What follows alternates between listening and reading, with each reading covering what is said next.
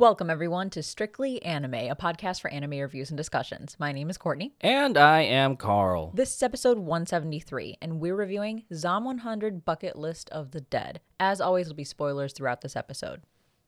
It's weird to say, but we've finally finished Zom 100. It's had a weird release schedule, and I feel like it's been going on for an eternity, but I don't think it really has been going on that long. This anime started July of 2023, so it was a summer anime, and it had wrapped up on Christmas. So quite a long run, but you know there's a reason for that. That wasn't as long as Uncle from Another World, was it? I think that was like 2 or 3 seasons stretched out. Yeah, I don't have the exact time frame for how long Isekai Oji-san was airing. I think you're right. It was. Oh, here, I have it. July 2022 to March 2023. So that's Oh my god. a couple extra months than Zom 100. But I will say, even though both had such lengthy air times, I found myself enjoying Zom 100 a lot more. And the reason for the production delays, did they share what they were? I feel like it was very vague for a long time. Yeah, I mean, I think it's so commonplace now that production delays are just due to high strain, high pressure from the studio, and trying to meet those expectations, but those not happening realistically. I thought that overall, the quality of the anime did not decline with them taking extra time, which is what you'd expect, right? They need extra time to produce it in the way that they would hope to do so. And I'm always for the studios taking more time in order to have not only a better end product, but a better work environment for their staff. So I don't know what was going on behind the scenes here, but at the very least, it looked great all the way through. Yeah, and it's kind of ironic because Zom 100's main character, Akira, comes from a company that has like a demanding work culture, and that's what kind of, or nearly pushes him to his limit. And so it's almost like maybe, again, I'm just speculating on what was causing the production delays, but it feels like it's a mirror image of what was going on in the show.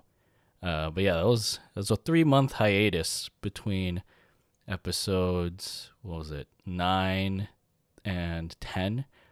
Because yeah, it was September 24th to December 25th, and then we got the 3 episodes as a finale. We could have watched the Netflix live action during that wait. Nah, I'm good. 'Cause I think your sister had watched it. Yeah, but she's never watched the anime or read the manga. She wasn't thrilled about it either. Yeah. So, but it just made me curious. I don't know, maybe I'll pick it up. We ended up pausing our watch at episode 6. So we watched 5. We did not watch 6 because that was around the time that they announced the brief hiatus, and we figured let's just stop here, and then when the rest of the show is released, we can watch it all in one batch. No, we watched up to episode 6. Oh, okay. So then 7 was the next one that we needed to watch. Okay. Yeah, we just figured that would be the best way to do it, so that we can experience it as much as possible in like a chunk, instead of just watching the last 2-3 episodes. Yeah, and I think that was a good ending point, because it almost felt like we were making up our own like anime core for the show. And yeah, I would say from start to finish, it was a pretty great show. And I know we've mentioned how like Giguk will talk about certain manga and anticipate their anime adaptations. He's done that with Call of the Night. Was that show? Yeah. Which I think you ended up finishing. I have still to finish I have not it. finished it yet. Oh, you didn't? Okay. It's on the hold list. Yeah, it's I will on my finish it. yeah, it's on my hold list. But any recommendation that Giguk has, usually will follow. And he had a video for Zom 100, and that definitely piqued our interest. Although I think many people are probably sick and tired of the zombie apocalypse genre. I'll admit we have a little bit of burnout with that, especially from watching The Walking Dead, and then how everyone fell off after a key plot point during a later season. But with Zom 100, I really enjoyed it. It has almost like a fresh take on the genre, but I would say it's giving Zombieland vibes. Zombieland being one of my all-time favorite comedy slash zombie movies, and I would say it's a great, unique way to look at a zombie apocalypse as a means of freedom. Yeah, it's the most like positive zombie media I've ever seen because everything, yeah, like people are dying and whatnot, and there's intense moments and all of that. But overall, it's a very like happy story about Akira and his group trying to make the best of their situation and do what they've always wanted to do. The colors make it very like inviting and exciting to watch. The music is great. So yeah, it's just a weird blend of things. But hey, if Zom 100 gets that zombie hype back on the anime side of things, I'm all for it. And I always kind of joke like, oh, maybe we'll get High School of the Dead season 2. Obviously, that probably won't happen because of what happened with the creator. He passed away. But I always hold out hope that if there's anything left of the manga, that we can get a little bit more of High School of the Dead because I really enjoyed that. But since High School of the Dead, I can't really recall a big zombie title like this that the anime community has been receptive to. So it is kind of a not like it's not refreshing, but it is kind of fun to revisit that genre in the anime sphere. I mean, especially since we're still going through season after season of isekai. Yeah. I don't know when that's just going to be a tired premise, tired concept in anime. So it's kind of weird to say that the zombie apocalypse feels refreshing on the other side of things. And we talked about it briefly, but the animation with this is the first anime that, at least that I know of, that was produced by Bug Films. Yeah. And, yeah, they went balls to the wall with how this show looks. It looks like this is the only thing that they've produced so far. And yeah, they've done this and then, what is this, like a recap episode of sorts? Yeah, recap. So yeah, that's a really strong start. Although a brand new studio already running into production issues is, I don't know. There's red flags there, but all in all, I think like I said, end product was fine. That's good. There were some parts of Zom 100 that I really, really loved. I think the best part, at least for me personally, unlike High School of the Dead, this show is about working adults and not high schoolers. That's right. I'm like, thank God. It makes I realized that at the end of the series. Yeah. It's weird. It just makes it feel slightly more, not only relatable, but also believable that working adults, more mature individuals, although you can argue that maybe Akira is not the most mature person at times, but more experienced people are able to navigate this this like global crisis and I don't know, be able to survive. Because yeah, I'm not saying like high schoolers are like too stupid to know how to survive, but when you're comparing an adult in the working world to a high schooler, I think most people would assume the adult would know what to do in many of these situations. Yeah, and again, there's such an interesting contrast between like these real zombies and these quote unquote office zombies that Akira and Kensho previously were. And again, going back to the theme of how these characters break free of these situations and find a new sense of independence and autonomy with it, I feel like, yeah, that feels more in line with something that like a millennial, like someone from our generation, would be attuned to, rather than like a high schooler who is trying to still figure out their way in the world, and doesn't have kind of like the practical skills and know-how that an older young adult, I'll say, would have. But it's anime. Anything can happen. But I kind of appreciate the more realistic approach with these characters being kind of fresh out of college and within that age of, again, that millennial generation. I know I keep revisiting the whole like production issue, the release schedule, but there is one other thing I want to say because I've talked very positively about the show so far, but if I'm being totally truthful, I think I loved the first half better than the second half. And I don't know if it's because the break kind of dampened my hype for the show. I felt like the second half of the season was good, but not as great as the first half. There was just something about the humor in the first half, about the story beats, about the balance of like comedy to drama that I really, really liked in the first like 5 or 6 episodes. But then after that, it just kind of, I don't know, like it just, I don't know if it felt repetitive or not as impactful or what, but it just didn't hit as hard. I kind of agree. Well, I think that the show was pretty consistent with its humor and with its messaging. I will say that it got a bit repetitive by the second half of, kind of fulfilling why these characters are seeking so much independence and sense of freedom.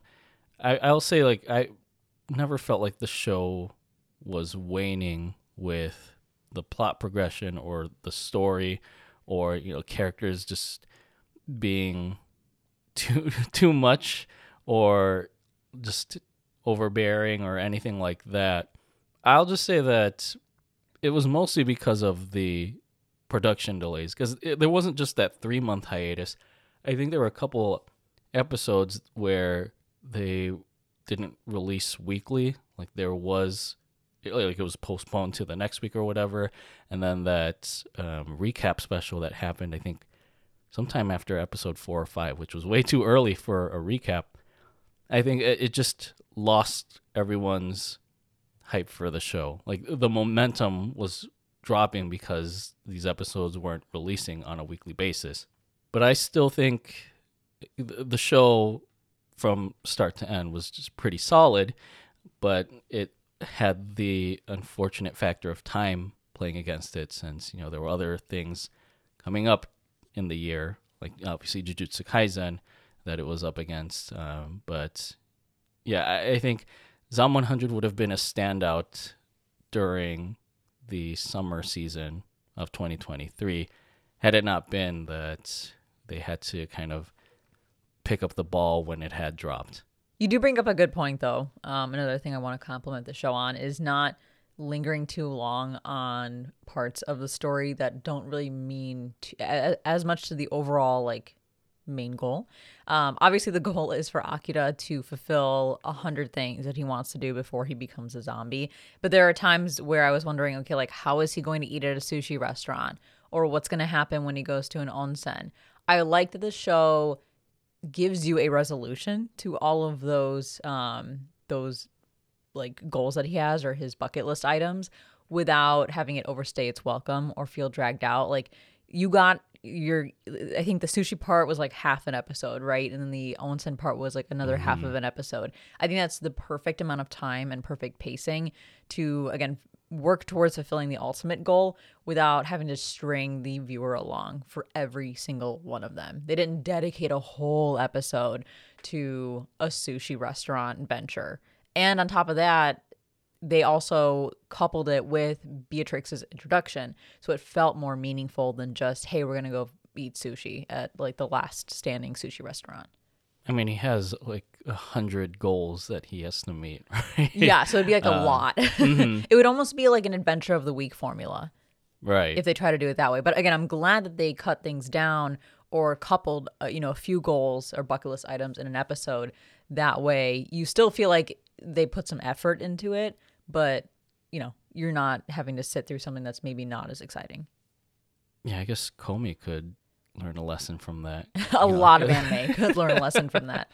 And just to touch upon that a little bit more, the situations that these characters find themselves in, it takes place in a post-apocalyptic Japan that's been overrun by zombies. But there are certain things in this where it kind of flips like zombie apocalypse tropes on its head. Like with the country or the cities not being like completely ravaged. I don't know if this really makes any sense, and maybe as we talk about later episodes, those will jog my memory.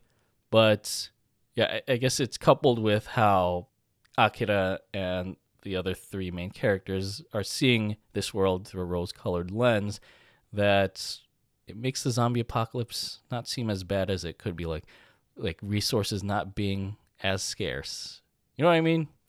Yeah, I think it's reasonable to say, like, in an apocalypse, because so many people get wiped out so quickly, there's still going to be plenty of resources to go around for the remaining people. Mm-hmm. The way that it's often portrayed in a zombie apocalypse, like the ratio of like survivors to non-survivors, I think there'd be plenty of supplies to go around. Now, people will hoard that stuff. They'll fight over it, sure, and it won't last forever. But in the immediate days following an apocalypse, like, you could go to a grocery store and probably find more food than your group could ever consume before it expires.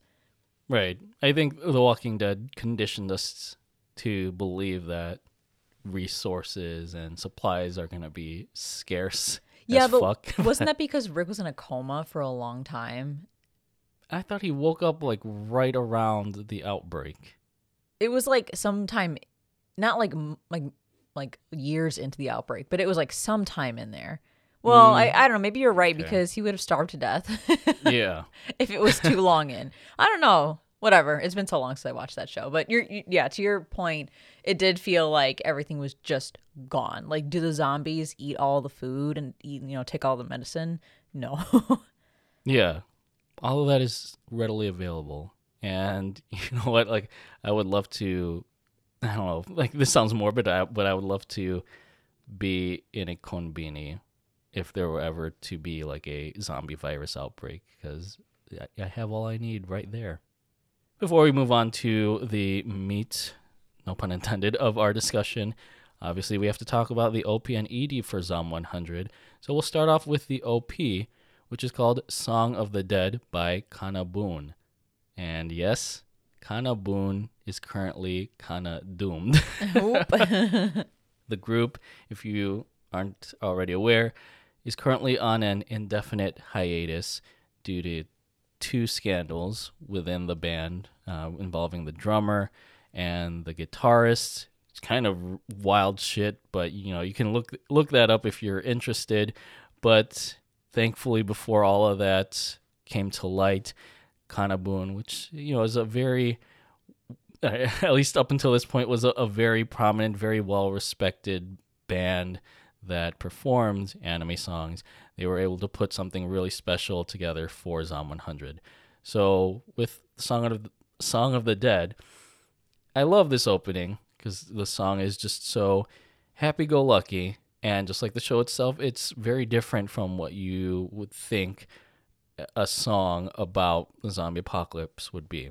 It's different from like The Walking Dead's opening, where it's these tremorous violins playing like an ominous melody. This one, it's just a rock band coupled with a very colorful, very splashing opening where zombies are walking, running, and even dancing across the screen. And I love how, I think they use this in Miyako-chan too. Instead of using like blood splatter, they use kind of like paint splatter in place of like the zombies' blood oozing out of their bodies. Yeah, I don't know what work came first, Miyako-chan or Zom 100. On the anime side of things, Miyako-chan aired first, but whoever came up with that idea between the two, I guess first, yeah, it was a smart move. Mm-hmm. Or if they were influenced by each other, I don't know. But yeah, it was kind of interesting to see that. Although with Miyako-chan, that idea of bright paint colors in place of like the traditional red for blood was only in the OP, right? Oh yeah, that's true. It's just OP now that I think about So it it. might have just been like an aesthetic choice for the OP versus like Zom 100, where yes, it's still an aesthetic choice, but it's also a strategic choice to help give Zom 100 that more positive vibe. Yeah, and there are two versions of this OP. I believe it's episode 9 where it starts the more dancing, like choreographed version, kind of like Michael Jackson's Thriller.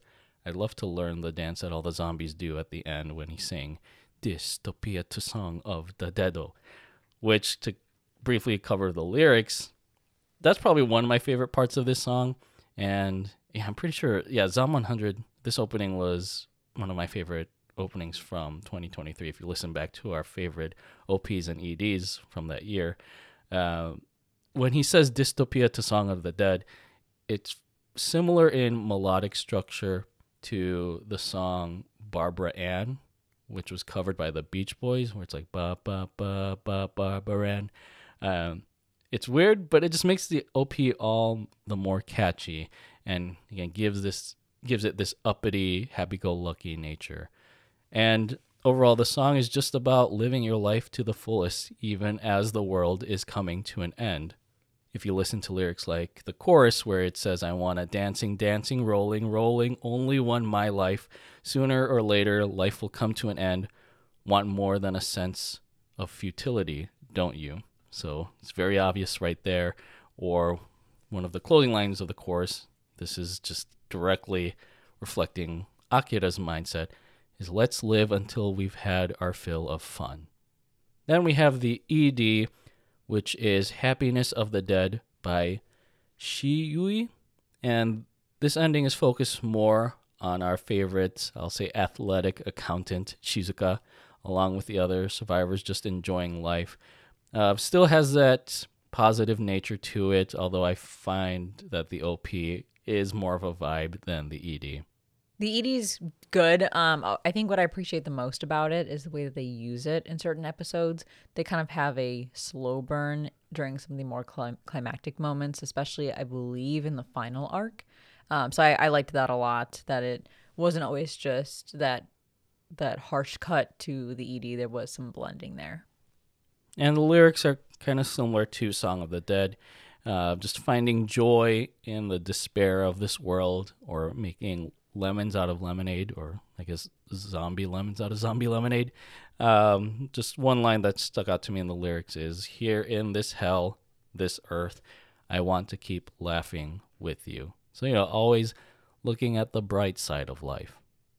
All right, Strictly fam, time to bring out your undead as we dive into our synopsis and discussion for Zom 100 Bucket List of the Dead, aka Zom 100, 100 Things I Want to Do Before I Become a Zombie, the 2023 anime adaptation of a manga series written by Haro Aso and illustrated by Kotaro Takata. Produced by Bug Films and directed by Kazuki Kawagoe, the series follows burnt-out office worker Akira Tendo, who finds a newfound sense of freedom in the most unlikeliest of sources, an all-out zombie pandemic that spreads across Japan.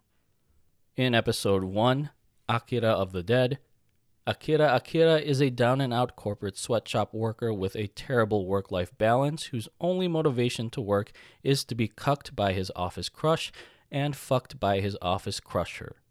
Things ironically head towards the up and up, however, when office zombies turn into real-life zombies, and Akira finally gets to breaking free by High School Musical, resolving to put together a 100-goal bucket list after telling his zombified CEO, "fuck you," and his zombified office crush, "I'd fuck you." Right off the bat, this was a fucking awesome first episode. Everything was like so incredibly stylized and artistic. The way that like the camera work was done, or some of the motifs and things like that. I love, especially the widescreen black bars sort of disappearing when Akira realizes that he's finally free from the work environment and the restrictions of society. Kind of like 86. 86 did that during a pivotal moment. So that was really cool. I love the colors. that they use for the blood. We talked about that already. I love the transitions between scenes. I love when he was walking like a zombie home from work and then smacked his head against that metal newspaper box. That was so funny. I was like, okay, this show's going to have some really good humor, or at least my type of humor. Yeah, like kind of like nuanced, subtle humor. Yeah, like sometimes stupid humor, which is great, especially with Kensho. And I loved how, I guess loved, but also hated how relatable all of the office things were that he was experiencing. I was triggered. Yeah, like when the supervisor was yelling at him, and saying like, this is you need to figure it out themselves, and then yelled at them for making a decision on their own. Like very contradictory directions from their supervisor. I'm like, we've all been there. If you work in the corporate world, you've probably dealt with somebody like that. But yeah, I loved everything about this first episode. It was so fun, and it sucked me right into the show. But I do really quickly want to go back to how I felt about the second half. It was this wow factor, this artistic take on the way that the initial part of the story was presented. I felt like that went away pretty quickly, especially when we got to the second half of the show. And I think that's why maybe I was a little less impressed with the second half. Like if we had gotten what we got in episode 1 through the whole thing, I think it would have been a different story. Well, what do you mean exactly by that? Because I think episode 1, I just have to say it's a fantastic first episode, and you praise like the letterbox format of the show, kind of opening up because Akira's depressive state has this sort of like staticky and black and white filter until the zombie apocalypse happens, and that's where you would expect like the dread and the destruction to come in. But instead, the widescreen format goes away, and Akira's world starts to blossom with color. I just love that sort of opening up of his perspective to this newfound sense of freedom. And I just kind of love that visual punch of that scene. But I guess what I was getting at was like, that's all kind of tied into his corporate office job and how crummy he feels about it. Are you saying like those sort of visual spectacles go away towards the end? Because it's kind of resolved with the episode where he confronts his boss again. I guess you kind of get a little bit of that with Higurashi. So are you saying like that kind of that visual aesthetic waned by the end? Yeah, and it has nothing to do with a specific part of the story. Like, yeah, a lot of that in episode 1 is, like you said, related to Akira's little arc that he goes through from basically depression to happiness. But it's the way that they tell the story, the transitions, the use of color.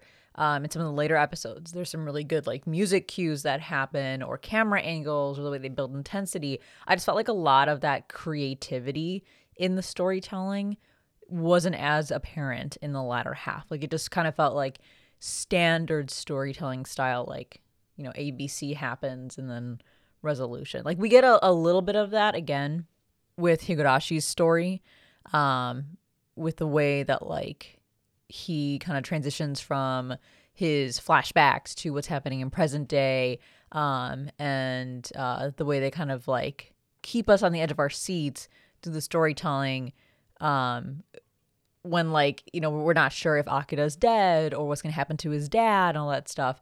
But it's more about just like the visual creativity in the way that everything is portrayed that I felt was really strong in the first several episodes. But then maybe I just wasn't paying enough attention. I just thought that it wasn't as apparent as we got further along. Okay, I can kind of see that. I think I was just too preoccupied with how blown away I was by Bug Films' quality of animation every episode that I probably just glossed over that aspect of it where, like you said, things about how things, like the visuals pop out, start to wane a little bit as the series goes on. But I think once I heard that, Akira's main concern is that the zombie horde is going to make him late for work, I think that's where I realized, things, the things we would expect about how someone reacts in the zombie apocalypse are going to be flipped on its head when it comes to these characters, and with the great humor and comedy that is pervasive and prevalent throughout the show and is established from the get-go in this first episode. Again, that contributes to why I think it's just a great pilot episode. I do have one piece of trivia here related to the company where Akira works. It's actually a parody of Studio OLM, which is well known for helming the Pokemon series in anime form. Bug Films had actually split off from Studio OLM, so I think this was kind of like a jab at their former employer. We can share a photo of a comparison shot of Akira's company with Studio OLM's office building on the Discord, which is a plug for our Discord if you're not a member. The link to that is in the description. And it's pretty obvious that the anime has taken a one-for-one shot of that office building, again, as a nice, I guess, quote-unquote homage to their former employer. A nice homage or a critical homage? Nice in the ironic sense. And we'll also share a tweet from Twitter user, or I guess X user, Kevin, that shows Akira's employee badge. The company is called ZLM, and the logo very closely resembles the logo for OLM. So they just tried to take as many digs as they could at OLM, probably to, I don't know, like critique their sort of intense work culture. Although, again, it's ironic because Bug Films had gone on hiatus every now and then with its Zom 100 run, and you gotta think, like, were those due to pressured production delays as well? In episode 2, Bucket List of the Dead, Akira decides to crack a cold one in these chaotic of times and runs into a female parkour enthusiast at the konbini to get his 5-finger drunken discount. After a running girl calculatedly saves him from Truck-kun, Akira GTA jacks a motorbike to get home and drop some goods off from his grocery run to his neighbors, who calculatedly have turned into zombies. This morbidly motivates him to update his zombie bucket list, whilst the parkour enthusiast is left to wonder if you really can put the fun back in dysfunctional society.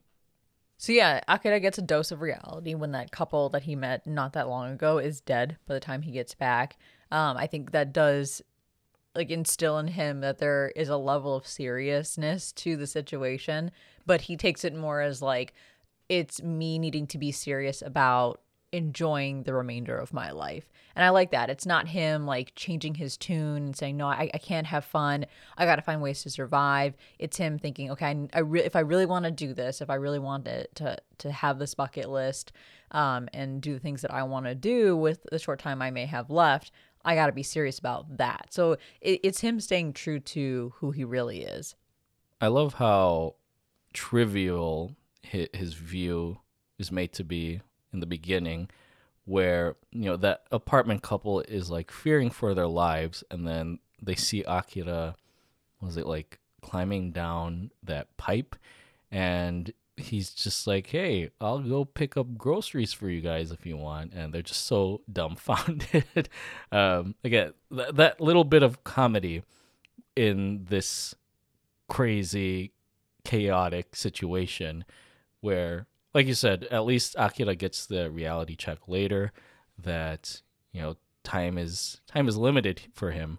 But yeah, again, I just love how it's establishing this free-spirited nature of Akira, where it's not like he's not taking the apocalypse seriously, but he realizes he has to do what he can to make it as enjoyable of an experience as it can be. Yeah, and that plays right into his encounter with Shizuka, where she thinks he's dumb for risking his life for non-essentials like beer. But then seeing how he can remain so positive in this state of emergency kind of forces her to rethink her own mentality about it. And then she decides, I think, to take that mochi that she's really interested in. And I kind of like the juxtaposition between Shizuka and Akira because she's very calculated, serious, and ironically has the opposite list that he has, where it's 100 ways to avoid becoming a zombie or 100 ways to survive. Maybe not the opposite list, but a more serious list. And yeah, I think the two of them, I do enjoy their dynamic because they have vastly different ways of approaching what they're going through. But I think both are totally valid. And I actually think that the dynamic between, not dynamic, but the differences between Shizuka and Akira are somewhat parallel to you and me. Because I feel like I'm kind of like Shizuka. Like, I'm always safety focused all the time, even with like the smallest things. I just want to make sure no one gets hurt. I want everyone to be healthy and safe. And I always take a very like analytical and critical approach to things. I'm very type A. And then Carl is definitely type B. He's more go with the flow. Enjoys just kind of not making light of a situation, but just, never taking anything too seriously like I do. Life's as extreme as you want to make it. So yeah, I feel like you have some parallels to Akira and I have some parallels to Shizuka. I can relate to the way Shizuka views how to handle the state of emergency, being very safe about it. And I'll be the one who goes to the grocery store just to pick up some free beers. In episode 3, Best Friend of the Dead, after unsuccessfully trying to become a beard papa, Akira decides that now is the best time to reconnect with his long-lost college buddy, Kencho Kandestick, who is currently fighting for his life inside an Ouran High School virus host club. Akira inadvertently saves the club and his colleague from imminent doom, and inspires Kencho to pursue his dreams of becoming a comedian, because we could all use some butt-naked comedy in these trying times. Can choke on these nuts. Choke on these nuts. Can choke on this dick. Can choke on these nuts. I love him. I love Can choke on these nuts. He's my favorite character. I just think he's so funny and so almost at times more carefree than Akira is.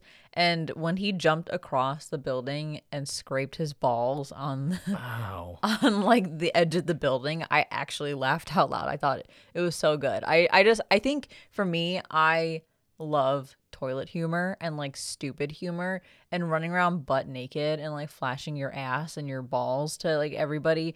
That's the kind of shit I find very amusing. So I'm right there with you, Kencho. Not that I'm running around showing my ass to anybody, but, I enjoy what he's doing here. And again, you see more of Akira having this sort of naive personality when it comes to the apocalypse, because he wades through this almost like intense horde of zombies that are fighting the host club, and he sees Kencho and he just apologizes for not having the time to catch up with him. Although, that really speaks deeply to Kencho, and that kind of puts him on his own mission to go out there and live life. Although I would say Kencho is kind of the more extreme, like the more goofy extreme of Akira. Though I would say they're two birds of the same feather. Quick piece of trivia here is that the host for what is called the host club Showtime, is voiced by Mamoru Miyano. Of course he would be. Yeah, nice cameo from a very highly revered voice actor. In episode 4, Flight Attendant of the Dead, Akira and Kencho Kandestick take advantage of this devastatingly dire situation by shopping for an Ultra 4K TV at the local department store, where they end up wining and dining with 3 flight attendants and a sickly old man who, surprise, surprise, turns out to be an undead liability. Akira has a heart-to-heart with one of the flight attendants that ultimately goes nowhere when she joins the cast of The Walking Dead, but at least he heeds her advice of not letting your childhood dreams be childhood dreams. And at least he got his TV. Okay, so first off, the zombie farting nonstop. Again, very much my kind of humor. I really enjoyed that. But I thought this was a very, very good episode. First off, the action sequences were so impressive, and this goes back to how I felt the first half was better in the way that they approached some of like the art, the creativity, like the camera angles, building intensity, the clean as fuck animation. Of course, the colors of the blood really kind of amplify things, and the way that they utilized the music cues, I thought it was just like really impressive with the motorcycle scene, and then like that scene where they have to avoid the zombies. I really really like that a lot. Wait, so I think here in my notes is where I see some of the tropes of zombie apocalypse shows or movies kind of being flipped on their head, where we talked about this earlier. Electricity and food just seem to be in abundant supply in this apocalypse, which some people might think is unrealistic, but I think it makes sense because it's only like the opening days of this breakout. But also zombies Outbreak. And also zombies still know how to drive, apparently, right? Because that's what happened at some point in this episode. Yeah, during the motorcycle scene. Maybe it's just muscle memory. Yeah, I guess if zombies know how to walk aimlessly, they must know how to still drive.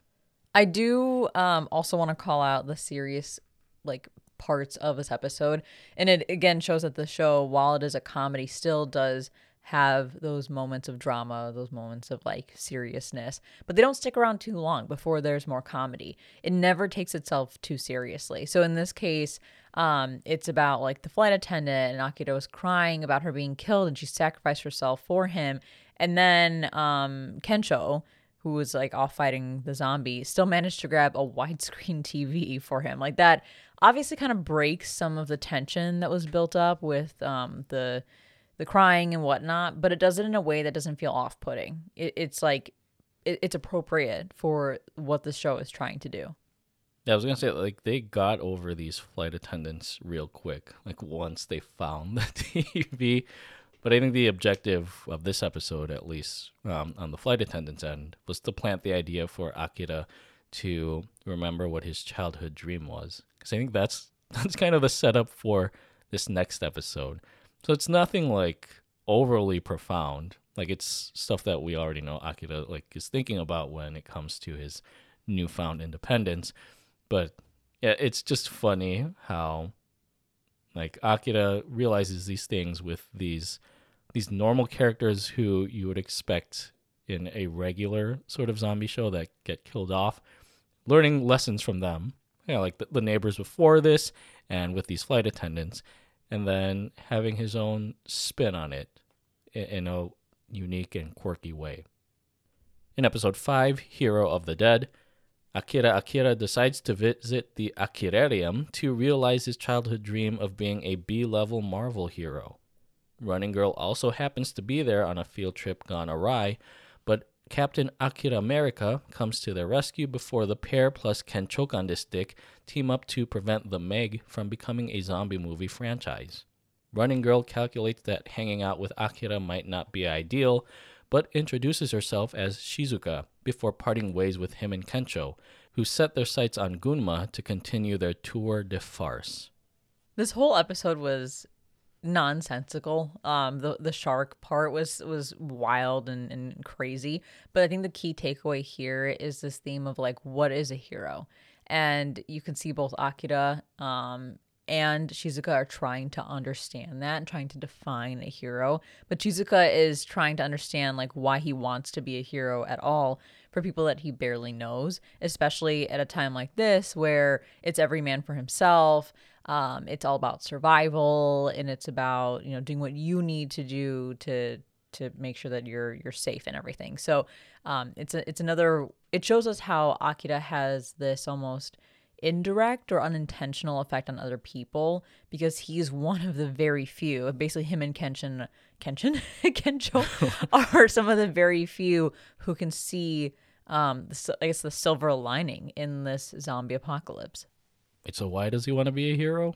I don't know. I don't think he knows. Actually, I think it's just because he had a childhood dream to be a superhero. So and I guess in a way that also it makes it kind of trivialize the situation, but he rescues everyone in the end. So I guess that's what matters. So they can all live out their own lives. But yeah, that zombie shark, that whole scene was so stressful to watch. And then they use electricity to confuse the shark, and then he has this move, Crackle Thunder Punch. A lot of this just felt like watching an out of context episode of My Hero Academia or something. And I think this episode almost comes with its own version of You Say Run, one of the main themes for My Hero. And then Kencho debuts a new look here where he has blonde hair. And he's All Might. Yeah, kind of like a casual All Might cosplay. Or what do we call it? Everyday All Might. Yeah. Like those kind of cosplays. In episode 6, RV of the Dead, Akira and Kenchokan this Dick take advantage of the 5-finger discounts across zombie-stricken Japan to find an RV for their trip, and end up running into Running Girl again, who hesitantly agrees to fill out their anime trio. But the tour de farce is cut short when an involuntary pit stop puts Akira back in the grubby hands of his former employer/oppressor, who forces his group and some brainless zombies into cheap labor as part of his discount umbrella corp. This episode just hits too close to home. Like, many of us have worked in those super stressful workplaces, those work environments with bosses who are unreasonable, and seeing how it kind of makes Akira feel to see his old boss again is like, ugh. That's how I feel. Like, when I run into a former boss that I didn't enjoy working with, it's like you get a shiver down your spine. Yeah, this episode kind of gave me PTSD of some of my former employers, and I just had to feel for Akira, having to deal with this bullshit all over again as he acquiesces to Kosugi, because he's had such an enjoyable experience so far, but now he feels like he's being pigeonholed back into this very strenuous work culture that just happened to be born again from this apocalypse. And it kind of shows, like, in a very not subtle way, but it's not like super in your face, how abusive behavior and manipulative behavior can put someone in a chokehold, essentially. Because you think that with this freedom, Akira would be able to say, no, fuck you, like, piss off, I'm not doing this anymore. Mm-hmm. You were shitty to work for. But he falls right back in line because of what he had to endure and the way that it kind of triggers him in that sense to kind of, it like mentally puts him back to where he was, even though he's not physically there anymore.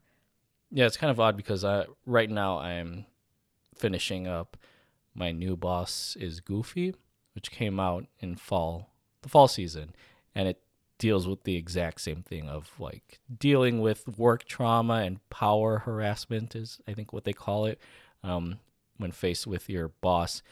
And yeah, it's to a lesser impact here than in that other show, but man, do I feel it. And yeah, again, this is where we had originally stopped once we found out about the hiatus.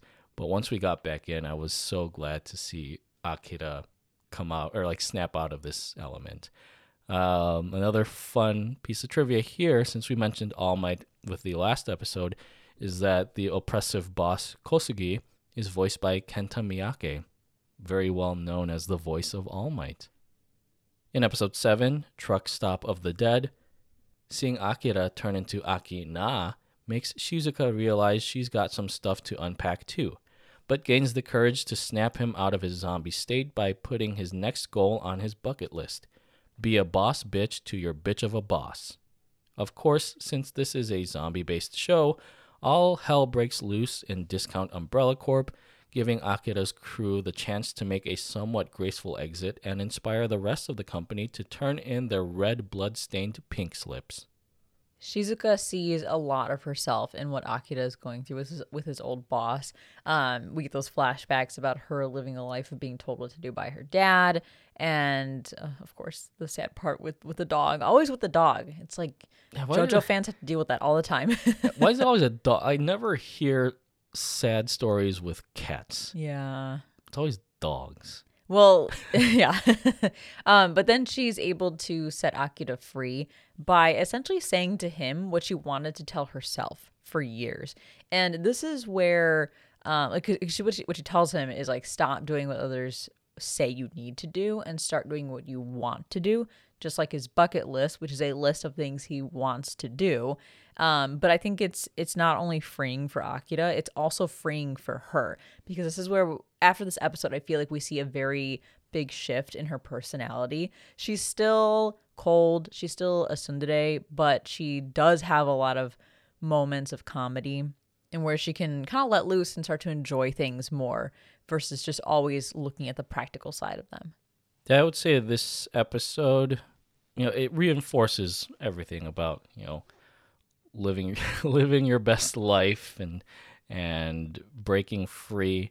But I think Akira and Shizuka getting a real sense of closure with breaking ties from this camp that Kosugi is running.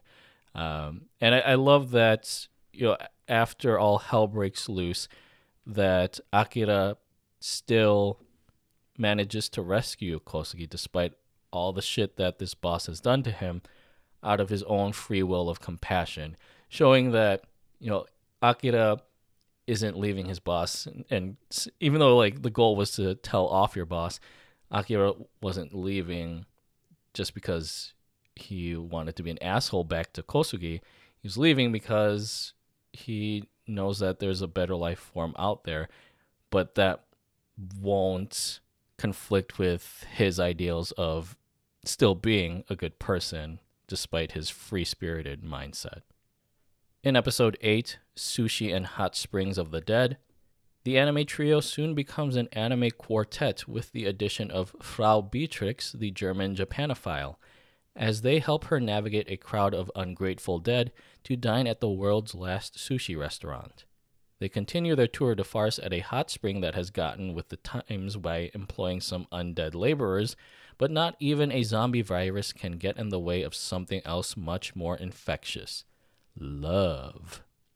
I was wondering the whole time how Akira was going to eat at a high-end sushi place, and here you go. they How answered that. convenient. But yeah, we get introduced to Beatrix. She's, like you said, a Japanophile or a weeb, because I imagine that on some level she probably likes anime as well. But she's a good fighter, so that's good. She has a lot to offer to the group. And yeah, I mean, I like her. I know that the Japanese voice actress seems to be doing a sort of like foreigner accent when speaking Japanese, but it's not as heavy or as like obnoxious as other foreigner characters in anime. So I think that this voice actress has kind of struck a nice balance of still representing the fact that this is a foreigner without making them sound really foreign. Yeah, it made me wonder if they had tried to make an effort to find a foreign voice actor for Beatrix, kind of like I forget the character in Akiba Maid War, who was from Russia and was actually voiced by a Russian VA who was fluent in Japanese. But no, like you said, the VA for Beatrix, who is Minami Takahashi, still does a great job of sounding like a gaijin, right? That's the term for foreigner in Japanese. Yeah. Yeah, gaijin, or like I said, Japanophile. I think it was pretty apparent that there was something blossoming between Akira and Shizuka, so that kind of had to be shoved in all the madness, like that trope of romance. Shoved in trope. I shipped them, so I was really excited to see this. I think I don't think it was like shoved in. I think that Akira has his eye on Shizuka, not his eye on Shizuka, but she catches his eye for sure, but he's too nice of a guy to lay it on thick the way Kensho might. So yeah, I mean, he just kind of casually mentions the whole idea of going on a date, and then Shizuka rejects that and says like it's pointless and kind of makes love seem more transactional. But later on she admits that she was kind of reacting in her old way because love is simply something she doesn't know much about but is open to it. And I mean, she didn't have a very loving childhood, so not super surprised about that.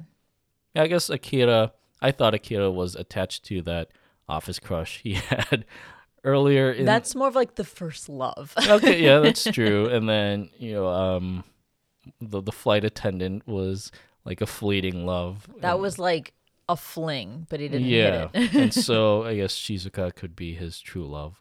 Although I love her kind of cynical cynical view on love at first, where she says, "Love is an investment with poor cost performance."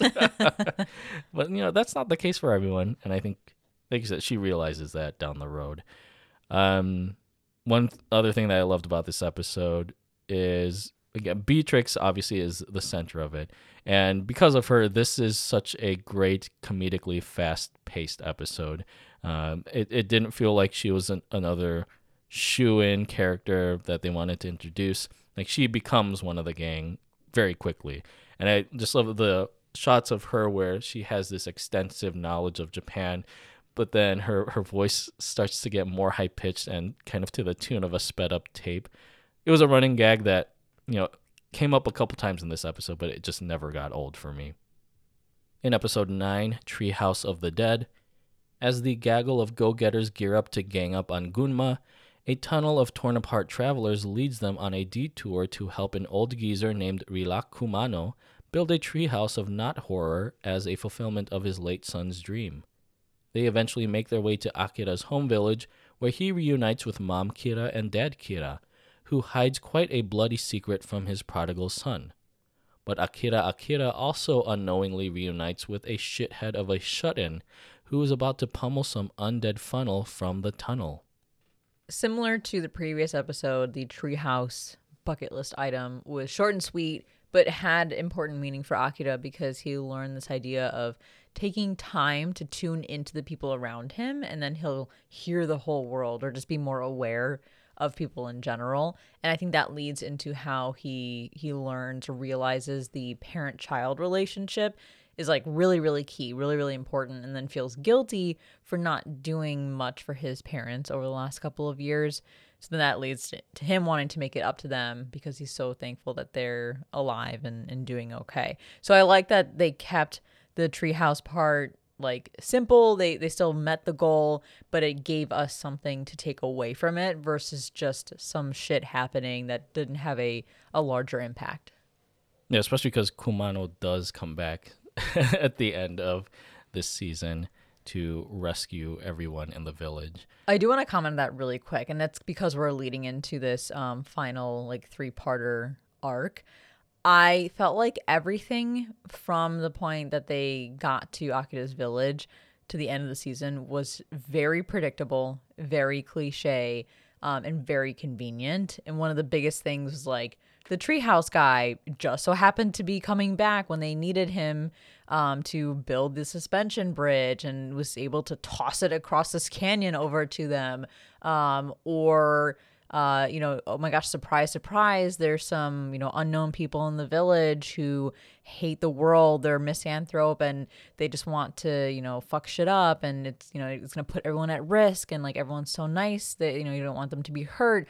And oh my gosh, like Akira's dad is sick, but he doesn't know that. Obviously, that's not the case at the end of the story or at the end of the season. But like, there's all these things that just felt very predictable. Like even those bad guys, the antagonists, I immediately could kind of gauge like what their deal was once I learned what their origin stories were. I was like, yeah, I don't know. It seemed very. It seemed like zombie movie. Yeah, like it just seemed like typical anime and zombie movie stuff. And I kind of wanted there to be more uniqueness to all of it because Zom 100 is such a unique take on a zombie story. Like, everything just happened to fall in line so fucking conveniently for every little conflict that came up in this last arc. Yeah, I guess the writers or creators kind of fell back on those reliable tropes, even though they have unique spins on them. But I guess for me, it didn't really detract from my enjoyment of the series. I think more so because Zom 100, it feels like with Akira and the apocalypse, it doesn't take itself too seriously. So me seeing these kind of tried and true tropes come up again.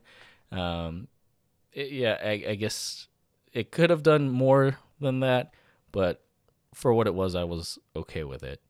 What spoke a lot to me in this episode was Akira's story with his parents, or more specifically with his dad. I love how it leads you into thinking that his village is ravaged already by the destruction of the zombie pandemic, but it cuts to the townsfolk all just drinking at one of their places, and then Akira finds his parents. So it's a resolution that, they didn't have to work to journey all the way to Gunma for the entirety of the season. They reach this point, and then it starts this final arc.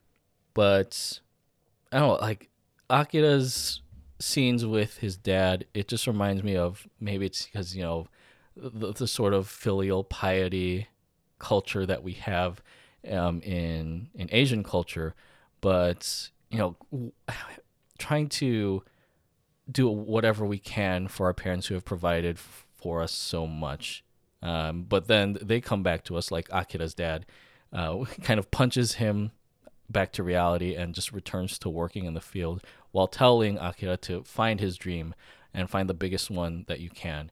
It's kind of like that's exactly how our parents would act.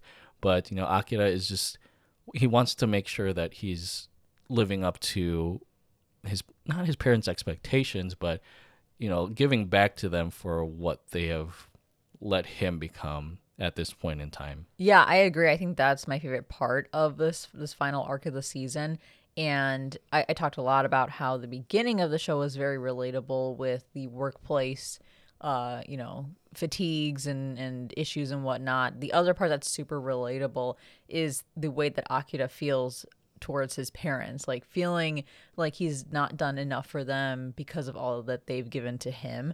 I definitely have experienced that too. Like my parents are amazing, and they've worked so hard to give us everything we could ever dream of and give us all the opportunities we could ever ask for.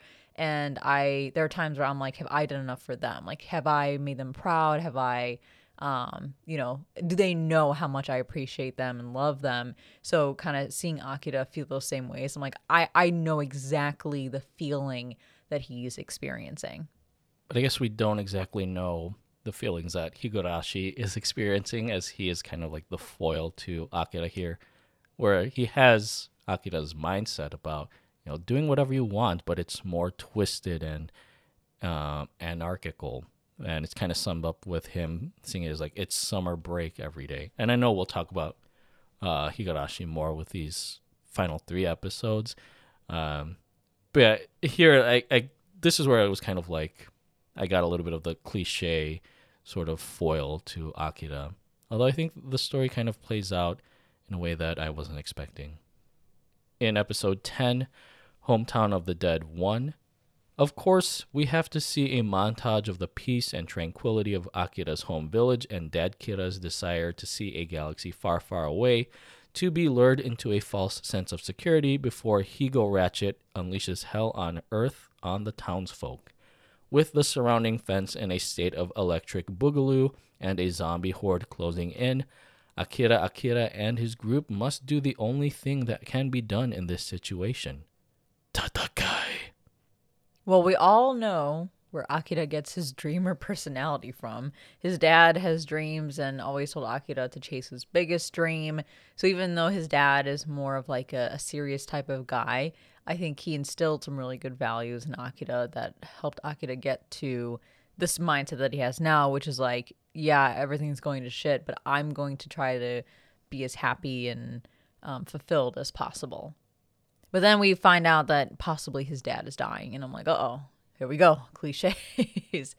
Yeah, I guess it's kind of ironic, or maybe that's not the right term, but it's coincidental that his dad wanted to be an astronaut, but then instills this idea in Akira of, the sky being the limit for your dreams. So yeah, I didn't even think about, like, with his dad planting that idea in Akira, that his dad is, like, he's going beyond what his dad wanted to do. And I know we get more information or like that true introduction to Higurashi. And like that's fine and all. I just kind of see him as like the alternate version of Akira if Akira wasn't a happy person. If Akira didn't have the happy upbringing that he had. Like basically there's not much stopping Akira from having become Higurashi. And I think that's the point of Higurashi, is to show like it's all about the choices you make and the way that you approach your life. Because when I know I'm jumping ahead, but when we get to Higarashi's resolution, he says he hates Akira because he was so happy and had everything. But Akira extended his hand to invite him into the lifestyle he wanted. But Higurashi made the choice to reject that. And therefore, it led him down this path that is the complete opposite of Akira's. So yeah, I like that dynamic there, and how without kind of spoon feeding it or just saying it outright to the audience, it shows like one choice can change your life. Yeah, because I would say that like Higarashi's feelings, like they feel valid. Like I'm sure there are people out there who kind of share his ideologies, but I think part of it is that maybe not about like the killing parts. No, right. Those aren't But valid. like just having this sort of cynical look on life. But you know, there may be opportunities where you are faced with a choice that can kind of get you out of this funk, and it's all about how you decide to go about it.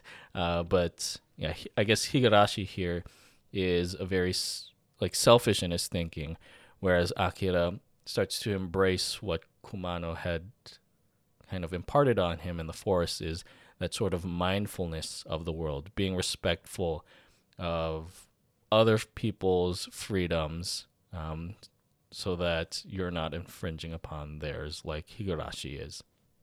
In episode 11, Hometown of the Dead 2, as the rest of his group kicks zombie carcass and defeat their respective mini-bosses, whose backstories are just about as meaningful as a vegetable is to a zombie, Akira moves to protect Mom and Dad Kira from Higo Ratchet. But the sins of the son are visited upon the father when the shithead Shut-In forces Akira to give up on his dream and die. So it's fine. They gave all the antagonists like short backstories.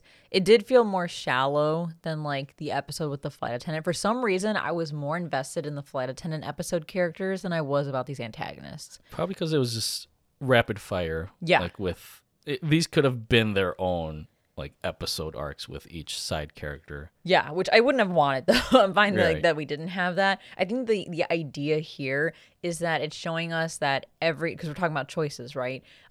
Every choice isn't completely right or isn't valid, because all of these antagonists made choices that they thought was the right choice or the correct choice or the righteous choice, only to find out through their battles with the respective protagonists that their mindsets were not correct, that the way that they thought that they were behaving was not the way that one should behave to live a happy and respectful life. So yeah, I did appreciate that part of it, but then again, it's like I don't care enough about the antagonists to like feel like I need that whole lesson. Does that make sense? Yeah. I feel like they were there just for Kencho, Shizuka, and Beatrix, for them to have something to do during this whole evacuation plan. Yeah. They were plot devices, essentially. Yeah. Although I guess, you know, Kencho's ended in spectacular fashion where it ties in with, what was it called? Like a cesspit? Yeah. Oh my God, I love it. It's so funny. Like, he's my favorite. I love that he always finds a reason to get naked. And this time he did it to dive headfirst into shit, like literally. And then when he came back out, they blurred like everything except his like facial features. Yeah, they not only blurred his dick with like the squiggly line, but they like blurred his whole entire body because it was just so gross. That was great. But at the end of this episode, and it's something that I mentioned to Carl after the episode aired, and this goes back to things just happening conveniently or just because. The end of the episode, Higurashi shows up randomly, or maybe not randomly, but suddenly, with the tractor and grabs Akira's dad and pulls him onto like the scoop part or whatever. I have so many questions. First of all, who drove the tractor there? if he's standing on the scoop because the fat guy isn't in the driver's seat anymore. And then it's like, if it was Higurashi, how did no one fucking hear the tractor coming? And how did none of the zombies go up to the tractor like immediately because it's probably so fucking loud and obnoxious? Selective hearing. Yeah, and it's just like, I would have. How did you not see the goddamn tractor, Akira's dad, and like walk away from it? It seemed so ridiculous, and like they threw that in there without any explanation of how it came to be, and it just annoyed me. I had to get that off my chest. Yeah, I mean, it's there to just drum up the drama of the moment. Although I thought, this kind of works out perfectly because if Akira's dad were to turn any second, he could just bite Higurashi and then that's the end of it. But yeah, that's not how it plays out in the final episode. And speaking of which, in episode 12, Hometown of the Dead 3, hey look, a Higo Ratchet backstory. But anyways, Akira uses the magic of movie makeup to table the turns on his once bitten, twice shy foil, and promises to see him someday at the Dead Pool. But Akira's group just barely manages to lead the townsfolk out of undead dodge until they stand between a rock and a hard place, bridged ever so fortuitously by Rilakkumano of the Valley of the Wind. As they return to the village in Sims build mode, Akira makes amends with his ailing father, who merely has a case of the butt nuggets, and he resolves to take his group back to Zombieland, Japan, to continue their tour de farce and cross things off their bucket list of the dead. Let's just hope they don't come across a man in a black leather jacket with a fondness for baseball bats wrapped in barbed wire. So it's a clean ending to the season, and that's fine. I do admit, though, that I was getting choked up about Akira's dad possibly dying. Yeah. And then I got gotten because it was just hemorrhoids. So that was a very unexpected plot twist. So I did enjoy that. But that doesn't explain, because I think it shows a bite mark. No, it was Wasn't blood. it? He probably touched his ass or something and then like had blood. Okay, because I thought, when we saw like that telling sign that something's wrong with his dad, that it was a bite mark. But yeah, it's just hemorrhoids. Yeah. But like as I was saying, like it's a clean end to the season. Everything worked out perfectly, and like, okay, half of me is okay with that because I understand this is more of a comedy, but the other half of me is kind of annoyed because it was all just too easy. I say this from time to time on this podcast. If you can simply remove something from the story, then it just kind of cheapens the importance of it. We are at the end of all of this, the town is presumably going to be rebuilt and they'll just go back to the way they were. So we're right back at square one. So what you're telling me is everything that happened to this town really didn't have any consequence because the town's fine. Everyone survived. Well, not everyone. The town's just going to be rebuilt and we're totally good. Bridge is fixed. Akira's dad is fine. He's going to hang out with his parents next time he's in town. He can go about his journey and, like his parents will just be there. Like it just seems like there was no real lasting consequence. You can argue that like, okay, Kensho fulfilled his bucket list item and Akira was able to, do something to help to repay his parents. But there could have been other ways that those things happened that didn't involve this very roundabout like conflict with these random antagonists that came and went very quickly. So that's kind of like why I keep saying this last arc was just too convenient, too easy, too cliche. But wouldn't you say it subverts expectations? No, because I expected it. I was like, they're just going to find a resolution to every little problem. And like I said, the town will just go back to normal. It'll be like nothing even happened, which is kind of bothersome. But again, it's a comedy. Fine. It's not meant to have a lot of depth. Yeah, and I was going to say this is where the show kind of flips the zombie tropes on its head. Because I would say, like, you'd expect the dad to die and, Akira go fulfill or, like, live out his legacy or whatever. I mean, that's still the case even though the dad's alive. The town going back to the way it was or close to the way it was, it reminds me of the prison in The Walking Dead. Spoilers for that. Like, Rick eventually has to abandon the prison. But here, it's like, no, it's fine. Like, you don't always have to abandon settlements in a zombie apocalypse if you can regain control of it. So I guess for me personally, I was okay with all this. Again, going back to how like Zom 100 is a show that doesn't seem to like take itself too seriously. It falls into these tropes and, or I guess these expectations, but for me, it's not it's not too big of a deal, I guess. Did want to call out another line earlier from Akira's dad, where he says, "You can give back to us even if we're gone." Like that line just hits so hard. Going back to the whole like trying to do trying to give back to your parents after everything they've given to you.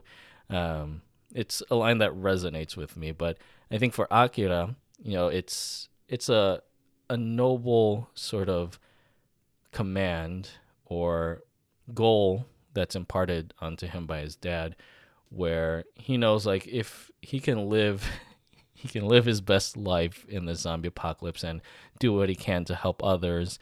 I think that'll be enough for his dad to know that he can be proud of his son even in such a destructive situation. And I think that's even clear with how Akira reaches out to Higurashi in his final moments and lets him know that even though this is how he had turned out, like his ideologies had turned out, he understands where he's coming from. And I love how there's a resolution to a key scene that happens between Higurashi and Akira in their college days, where we see Akira actually reaching out to him, and it's Higurashi who denies him. But now in the afterlife, Higurashi, I guess, has something to look forward to. Although that Get Ready With Me segment where Akira was prepping to become a fake zombie, it just makes me think, like, how do they get that all together so quickly? It's all too easy, all too convenient. You just happen to have a makeup artist and a hairstylist, and these women who are cowering in fear were able to subdue 3 zombies perfectly. Like, again, I get it. It's a comedy. I know I shouldn't take it too seriously, but I don't know. This is like another thing to add to my list. I was more so like, is Higurashi just waiting there to see what Akira's about to decide? And so the ending of this episode, it feels like the Akira plans to head north because he says that's where all good travelers venture, and the group goes sightseeing across Japan, set to the tune of the OP, and it's interspersed with some of the other survivors they've encountered in their journey. Don't you feel like this is similar to the ending of The Promised Neverland in how it's like a slideshow of things? Kinda. I don't know if maybe the manga shows more of the trip, but I feel like it's just kind of like a montage. Like, here's how we're getting to Hokkaido. And then once they get to Hokkaido, that's when like the next arc of the story will pick up. Like, we may not need to see any of the trip. We just need to have like confirmation that shit happened. Okay. Yeah, and that's what I hope for, because I know the manga for Zom 100 is still ongoing, and I'd love to see a second season of this, but I don't think there's been an official announcement.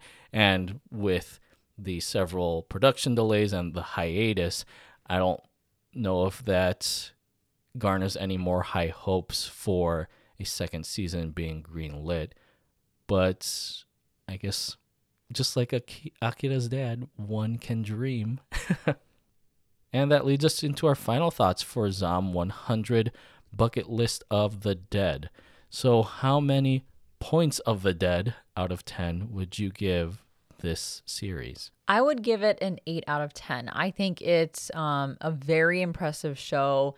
I think that it starts off, as I mentioned, super, super strong. And even though the second half may not have been as exciting or as creative or well crafted as the first half, I still think that the second half is very solid, and it completes a lot of the things that we need it to. It completes the bucket list items. It introduces us to Beatrix. It introduces us to Akira's parents and sets a goal in motion for the next arc of the story. So I don't think that it detracts too much from my overall enjoyment, but it is something that's still worth considering. I really love how this is a fresh take on the zombie genre that we have not seen much of in the anime world. And I think that everything just came together really well despite all of the production issues that happened along the way. It's just one of those shows that turned out to be very, very good for a story that was super hyped and highly praised. And yeah, I don't think, kind of like how the show doesn't take itself too seriously, I don't think we need to be too analytical of like what's actually going on here, but it does have some very important and valuable lessons that anyone could take away, which is no matter how difficult a situation can be, there's always going to be that silver lining that you should kind of hold on to and use that as a way to get through that difficulty. So yeah, I really love it. I love the messaging. I love the animation. I love the characters, the colors. I mean, every aspect of it I love. Even if there were parts, like I mentioned, that I felt were too cliche or what have you, I still think that as a whole, it is a really, really good show. What about you? I would give Zom 100 8.5 out of 10. As much as the intent of this series was to try and differentiate itself from the oversaturated zombie apocalypse genre, it only does this to a point. But for me, that's okay because it's still a really solid action comedy that had me smiling almost every episode. The eclectic group ensemble, led by the lovably tenacious Akira, just has a great dynamic with each character in the group, and each character and episode plotline reinforces a very important outlook on life that you wouldn't expect from such a dire situation like a zombie apocalypse. An outlook where you should learn to break free from the monotony of the everyday, to go chase that dream you always dreamed of, to see the ones that you love, to love the ones that you see, and basically to aim always to live your life to the fullest. Even with the unexpectedly stellar animation from Bug Films' first anime outing and solid production, the show's momentum and my excitement levels for it unfortunately waned a bit after its unexpected hiatus, but it still ended on a high enough note with its 3-episode exit, where I would love to see more of the misadventures of Akira and company as they parkour through the perils of a zombie pandemic. So zombies may be so 2010, but in the case of Zom 100, I would gladly go dancing again through the blood and the guts. Well, we'll have to see if there's going to be more Zom 100 after this. I don't think there's been a season 2 announcement. I'd be surprised with all of the delays and everything. They may need some time to kind of reevaluate and make sure they can handle that. But I hope so. I hope that there is a season 2. I'd love to see more of the story, and I want to see more of Kensho. I love him. I think he's great. Which part of Kensho? All of him, including his butthole, apparently, because that's what he's flashing all the time.